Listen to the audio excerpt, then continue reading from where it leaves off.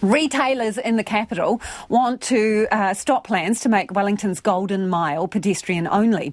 The council will vote tomorrow on whether to move all vehicles except buses off the road between Parliament and Courtenay Place. As Ashleigh McCaull reports, businesses fear the move will have negative consequences. Wholesales and grocery supplier Moore Wilson's has been around for 4 generations, helping serve Wellington's cafes and restaurants. The business is one of many retailers who have joined forces to oppose the plan to remove cars from the Golden Mile. Moore Wilson's managing director, Julie Moore, says the scheme will make accessibility more difficult for her customers.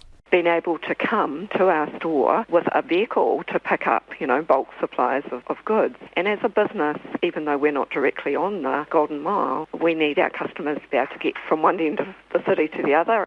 The Let's Get Wellington Moving plan would pedestrianise the road from Parliament to the Embassy Theatre past Courtenay Place and would only allow buses to travel through. It would also close most side streets, turning them into cul-de-sacs and see the footpaths widened.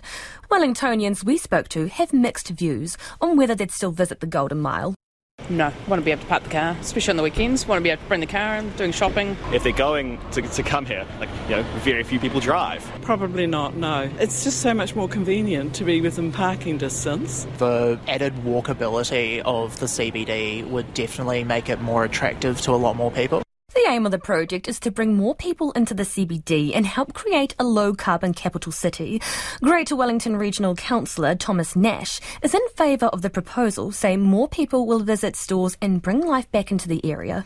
Most successful cities in Australasia that are the size of Wellington, that are smaller or that are bigger, they all have these kind of super high quality public spaces along their main shopping areas, and that's what we need to do if we want to actually attract the talent and the businesses and the investment that we need in Wellington. Johnson Street homeware store owner Nicola Cranfield says it will make things difficult for customers with mobility issues. She thinks it will really hurt CBD shops. People tell us now that it's easier for them to drive out of town. They're going to North City or Queensgate to do their shopping rather than a 10-minute quick trip into the city because they think they might be driving around for so long looking for a car park. Retail NZ's Public Affairs and Advice Manager Amy Hines says businesses feel their concerns have been pushed to the side. Retailers don't believe that the impacts on them have been measured or any benefits about any economic uplift. So as a result, around 25% of them are saying as they may close as a result of the changes. In a statement, Wellington Mayor Tori Whanau says while the change will be difficult, she can't shy away from backing progressive and transformational action for the city. The council will vote on the scheme tomorrow.